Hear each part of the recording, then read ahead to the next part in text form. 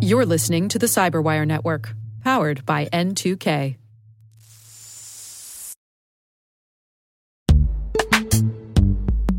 And now a word from our sponsor, Netskope. Netskope is a worldwide leader in SASE and Zero Trust. Its unified platform, Netskope One, provides optimized access and Zero Trust security for people, devices, and data anywhere they go, helping customers reduce risk, accelerate performance, and get unrivaled visibility into any cloud, web, and private application activity. To learn more about how Netskope helps customers be ready for anything on their SASE journey, visit netskope.com.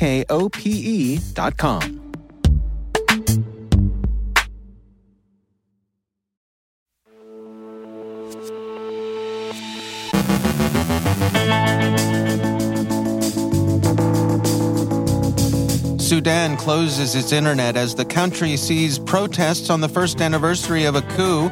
A Chinese influence campaign targets U.S. elections.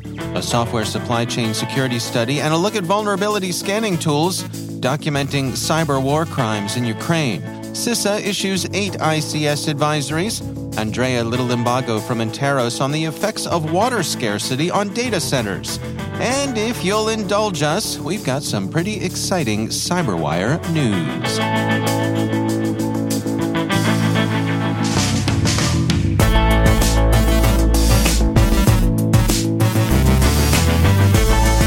From the Cyberwire studios at Data Tribe, I'm Dave Bittner with your Cyberwire summary for Wednesday, October 26, 2022.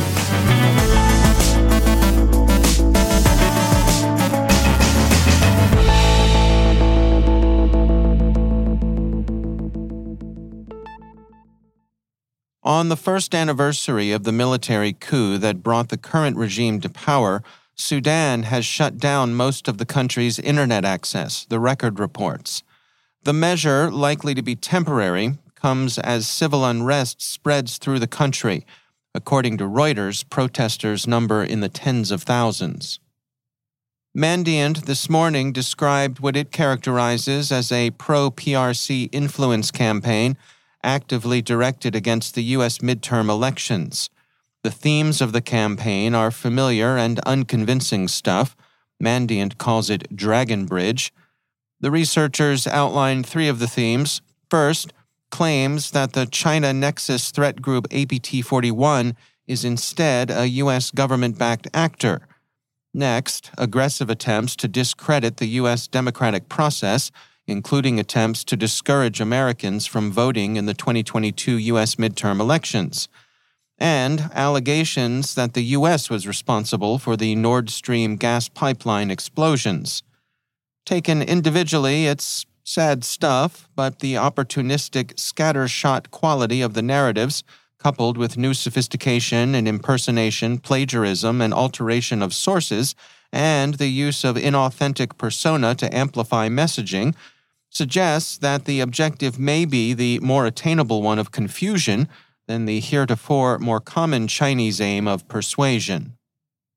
Resilient today released a report, the Vulnerability Scanner Benchmark, detailing inaccuracies they've found across popular commercial and open-source scanning technologies. Resilient found that in using 6 different popular vulnerability scanners, only 73% of relevant results were returned out of all vulnerabilities that should have been detected. Only 82% of the results were identified correctly and relevant. Across the examined 20 containers from Docker Hub, over 450 high and critical severity vulnerabilities were wrongly identified. On average, the scanners also missed more than 16 vulnerabilities per observed container. Resilient recommends ensuring that the scanner you choose matches your needs and being aware of its capabilities and limits. They also advise that you don't blindly follow the scanner's results, as the report showed misidentification. Also recommended was utilizing a software bill of materials to validate the results of the scanner and gain visibility. And in a distinct and independent but topically related study, BlackBerry has released the results of a survey focused on supply chain software security conducted by research firm Coleman Parks. Surveyed were 1,500 IT decision-makers and cybersecurity professionals from North America, the United Kingdom, and Australia. 81% of those surveyed reported experiencing cyber attacks in the last 12 months, with 29% indicating that they had been compromised via operating systems. 59% of respondents identified lack of skilled talent as the primary barrier to regular software inventories, with limited visibility found to be the next greatest barrier. 68% of respondents also said that they would welcome a tool to inventory software libraries, as visibility of software potentially impacted by a vulnerability is difficult. 59% of those surveyed who had been notified of a software supply chain vulnerability or attack were operationally compromised, while 57% experienced data loss. 62% of respondents value speed of communication as the most important aspect of communication with stakeholders when a vulnerability is discovered. The survey found that 68% of respondents are very confident that their suppliers and partners have adequate cybersecurity regulations and compliance practices. 74% of those surveyed were in favor of greater governmental oversight of open-source software to secure against cyber threats. Ukraine and others have been engaged for some time in documenting war crimes with a view to prosecution of those responsible. According to Bloomberg, Ukrainian authorities have also been documenting Russian cyber attacks, also with a view to prosecution of those responsible. These are perhaps best thought of as cybercrimes committed during wartime, especially given the still fluid state of international norms concerning cyber war. Viktor Zora, Chief Digital Transformation Officer of Ukraine's Special Communications and Information Protection Service, said his government was collecting evidence of malicious cyber activity and sharing it with the International Criminal Court.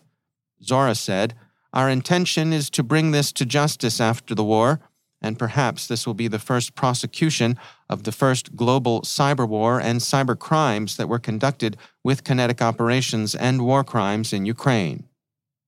Finally, yesterday, the U.S. Cybersecurity and Infrastructure Security Agency issued 8 industrial control system advisories. See the details on CISA's site, and if you use the systems mentioned in dispatches, evaluate your implementations and patch as necessary.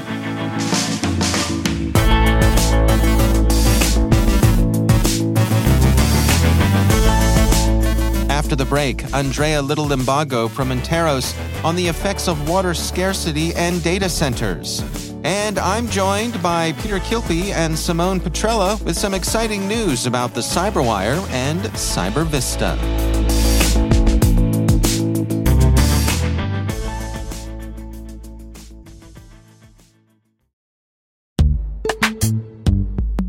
Every day, your IAM tech debt grows. Your multi-generational services struggle to work together.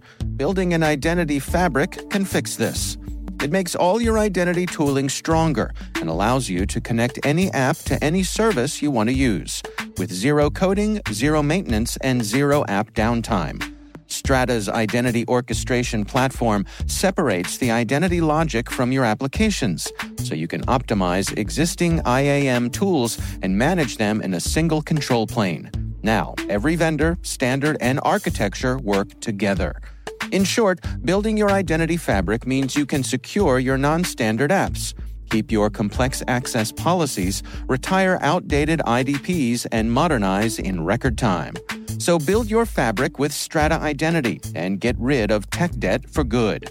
Visit strata.io/cyberwire, share your identity priorities, and receive a pair of AirPods Pro. Offer valid for organizations over 5,000 employees. Connect today at strata.io/cyberwire.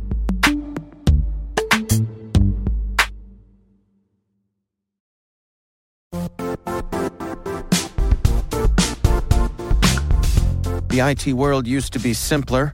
You only had to secure and manage environments that you controlled.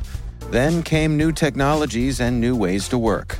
Now, employees, apps, and networks are everywhere. This means poor visibility, security gaps, and added risk.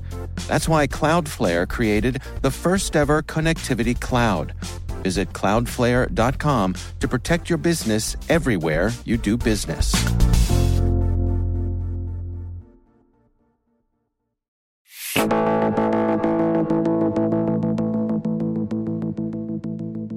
Hello, dear listeners. If you will indulge us for just a few moments, today is a very special day on our journey here at the CyberWire. We are excited to announce a merger with CyberVista, a cyber learning and education company that I'm sure many of you know well as the formation of a new parent company called N2K Networks. Joining us to explain how this came to pass and what it means for all of us are Peter Kilpie and Simone Petrella. Peter, Simone, welcome. Hey, Dave. Hey. Let me start with you, Peter. So can you take us through the journey here? This started with looking to do an A round of fundraising and led us in a little bit of a different direction, right? It did, yeah. Thanks, Dave. First of all, it's really exciting to be on this side of the microphone. In 6 years of working for the CyberWire, I haven't had this chance to actually sit here with you and talk, so this is a lot of fun. Yeah. I actually remember the day when you first came to my office and you were looking at our newsletter and said, hey, Peter, this would make a great podcast. Right. And here we are, 25 shows later, lots of newsletters, attracting some of the most influential people in cybersecurity. It's a really exciting time. The growth we've had over the years turned us into a profitable company, but we thought we had a lot more to offer, so we wanted to grow. We ended up starting that A-round process, like you said, and one of the A-listers that we were looking at for this round was a company called Graham Holdings. They have been part of the journeys of many of the most iconic companies in audio, in media, and in education. And we had a great conversation with them, and they were interested to invest in us. And they went back to their group to think about what they wanted to do, came back to me and said, hey, we want to do this with you, but we have this other idea. And they ended up introducing me to Simone and sharing what her company did. I think what Graham saw was a path that we knew we were already on, which is news to knowledge. I think we started to realize early on as a company that people weren't just listening to the CyberWire for that situational awareness or to stay up on the news, but they were listening to learn. You know firsthand that people are coming to us all the time saying, oh, you helped me get that job, or, oh, I learned a lot about this new topic the other day, or I'm transitioning to cyber and you really helped me. Even some of the icons of our industry literally use us to help them do their jobs better. And they could see, Ram saw that we were on that path and introduced me to Simone, like I said, and we ended up having a really great 6-hour deep dive conversation and thought that this was going to work. Well, let me get your perspective, Simone. I mean, you are there minding your own business, running CyberVista, a very successful company in its own right. You were not out and about shopping for merger opportunities. So how did this present itself to you? Yeah, that's very true. And I want to echo my thanks, Dave. This is just such an exciting time to be part of this transition and this evolution of both of our companies and into N2K Networks. Yeah, I would say we're there minding our own business and running a cybersecurity training and education company. But one thing that we had always talked about in CyberVista's history was the challenge of bridging the gap between what do you do when you work with a company to train a workforce, upskill them into the role. And once they've kind of gotten those initial skills, a lot of the learning, by definition, is often on the job. It's through absorbing the current events and the threat landscape and staying up to date on what's happening on a constantly rotating basis. And so we've always been the purveyors and the providers of that evergreen underlying knowledge.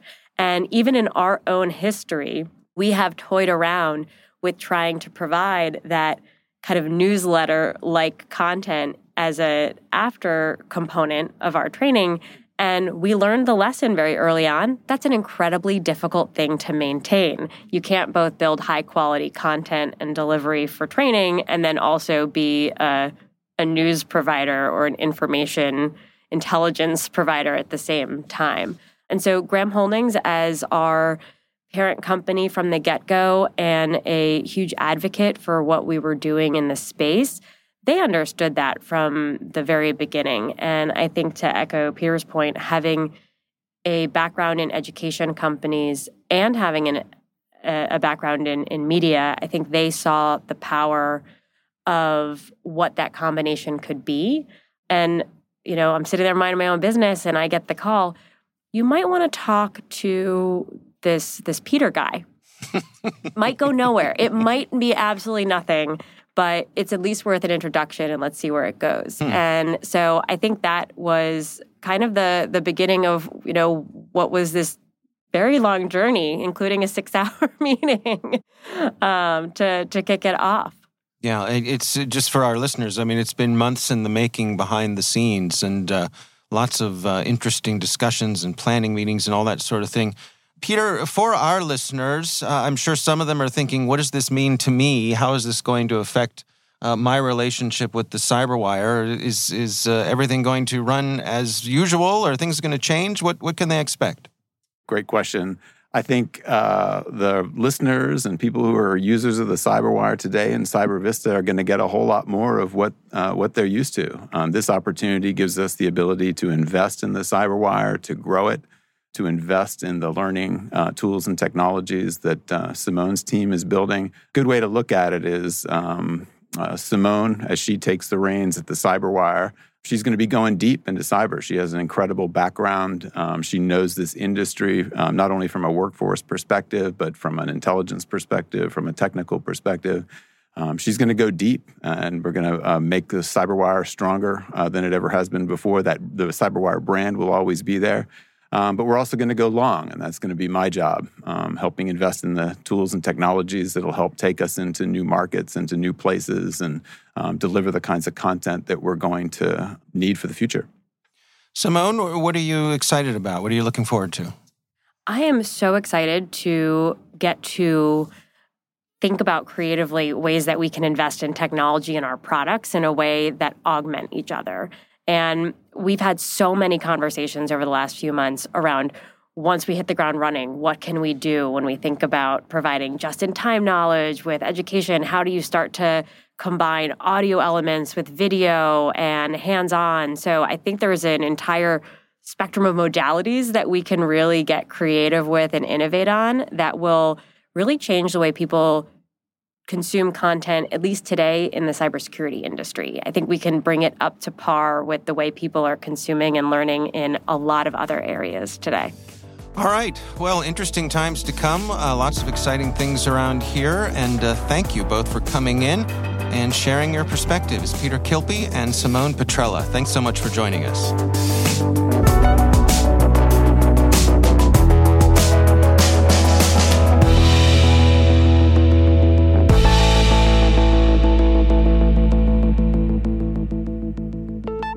And I'm pleased to welcome back to the show Andrea Little-Limbago. She is Senior Vice President for Research and Analysis at Interos. Andrea, it is always great to welcome you back. I want to touch today on an interesting element that affects policy, which is the scarcity of water. I mean, we're seeing with climate change, rivers are drying up, weather is all over the map, and turns out data centers need water. Yeah, it's shocking. Actually shocking to probably no one that works within the data center community at all. But for people who may not have been paying as much attention, and absolutely know that the impact of water scarcity and climate change on the human toll obviously is the utmost importance. But when looking at broader implications as well, one that average people really don't think about all that much, and I think many companies don't think about as much, is the impact of water scarcity on their data centers and exactly where their data centers are located. And I think that over the last several months, this issue has started to rise in prominence because we're starting to see an actual real-world impact. So it's moved from hypothetical to a reality, where if you look at the London heat wave, both Google and Oracle had to shut down their data centers during the unprecedented heat wave that went on there. Then just over towards the end of summer, early fall, but we're seeing with California's heat wave, Twitter had to shut down their data center in California, and so we're seeing the real world consequences of the climate change and the heat waves causing these shutdowns. And what that then leads to the natural progression on that is Well, to keep them up and running, to keep them cool, it requires hundreds of thousands of gallons, if not millions of gallons, depending on the size of the data center, to keep those data centers cool. And if they're in areas that are have significant water scarcity, that's going to increasingly be a problem.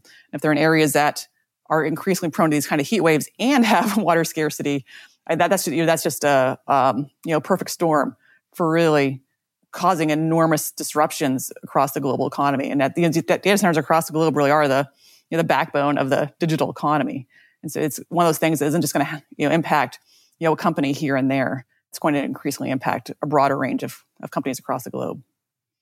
And so what are the considerations here as organizations decide where to put their data centers? I mean, are they thinking we should put our new data centers somewhere where it's cold? I think those are the conversations that I think are starting to happen now. And perhaps more of the forward-looking organizations have already been thinking about this a little bit. But what we can see, we just did an analysis just overlaying where data centers were in areas that are really at extreme risk of water scarcity over the next decade or so. And at least 15% are in high to moderate risk right now across the globe. And that's a pretty substantial amount in extremely risky areas.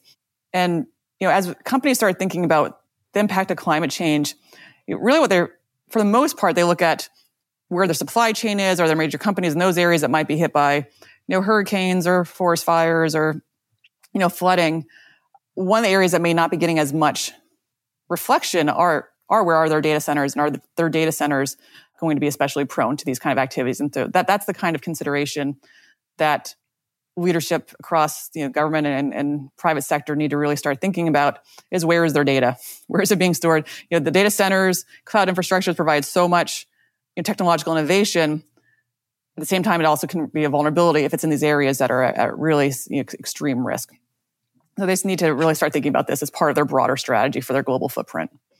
And how much of this comes down to unexpected change? I mean, in other words, if I'm building a data center in Dubai, I know it's going to be hot, and I've built it to handle that from the outset. But it seems to me like some of what's going on here, like you say, in England, they weren't expecting.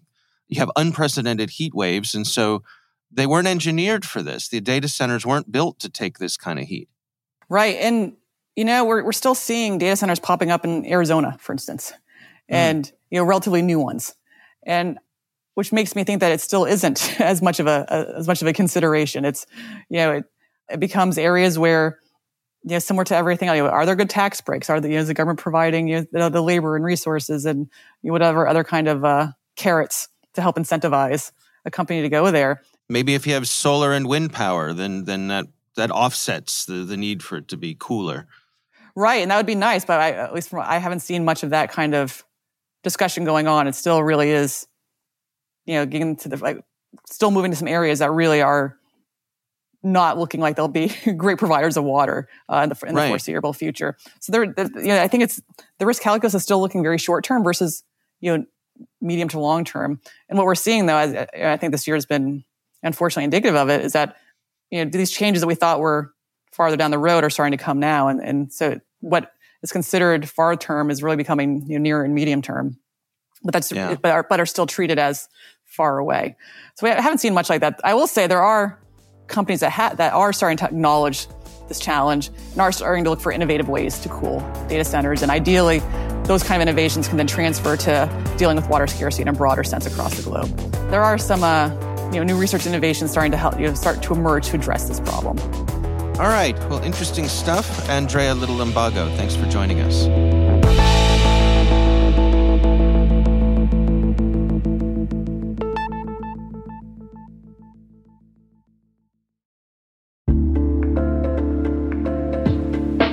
Are lengthy security reviews pulling attention away from your security program?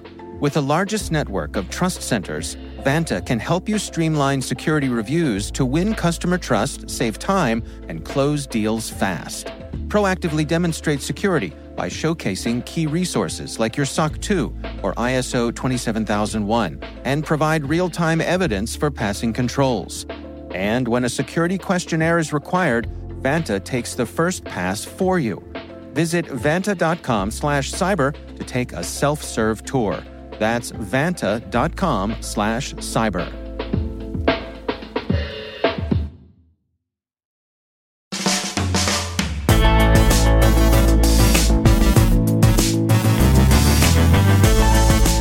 that's The Cyberwire. For links to all of today's stories, check out our daily briefing at thecyberwire.com.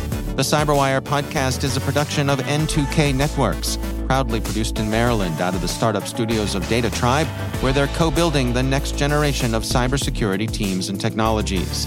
Our amazing Cyberwire team is Elliot Peltzman, Trey Hester, Brandon Karp, Eliana White, Peru Prakash, Liz Irvin, Rachel Gelfand, Tim Nodar, Joe Kerrigan, Carol Terrio, Maria Varmatzis, Ben Yellen, Nick Valecki, Gina Johnson, Bennett Moe, Catherine Murphy, Janine Daly, Chris Russell, John Petrick, Jennifer Iben, Rick Howard, Peter Kilpie, Simone Petrella, and I'm Dave Bittner.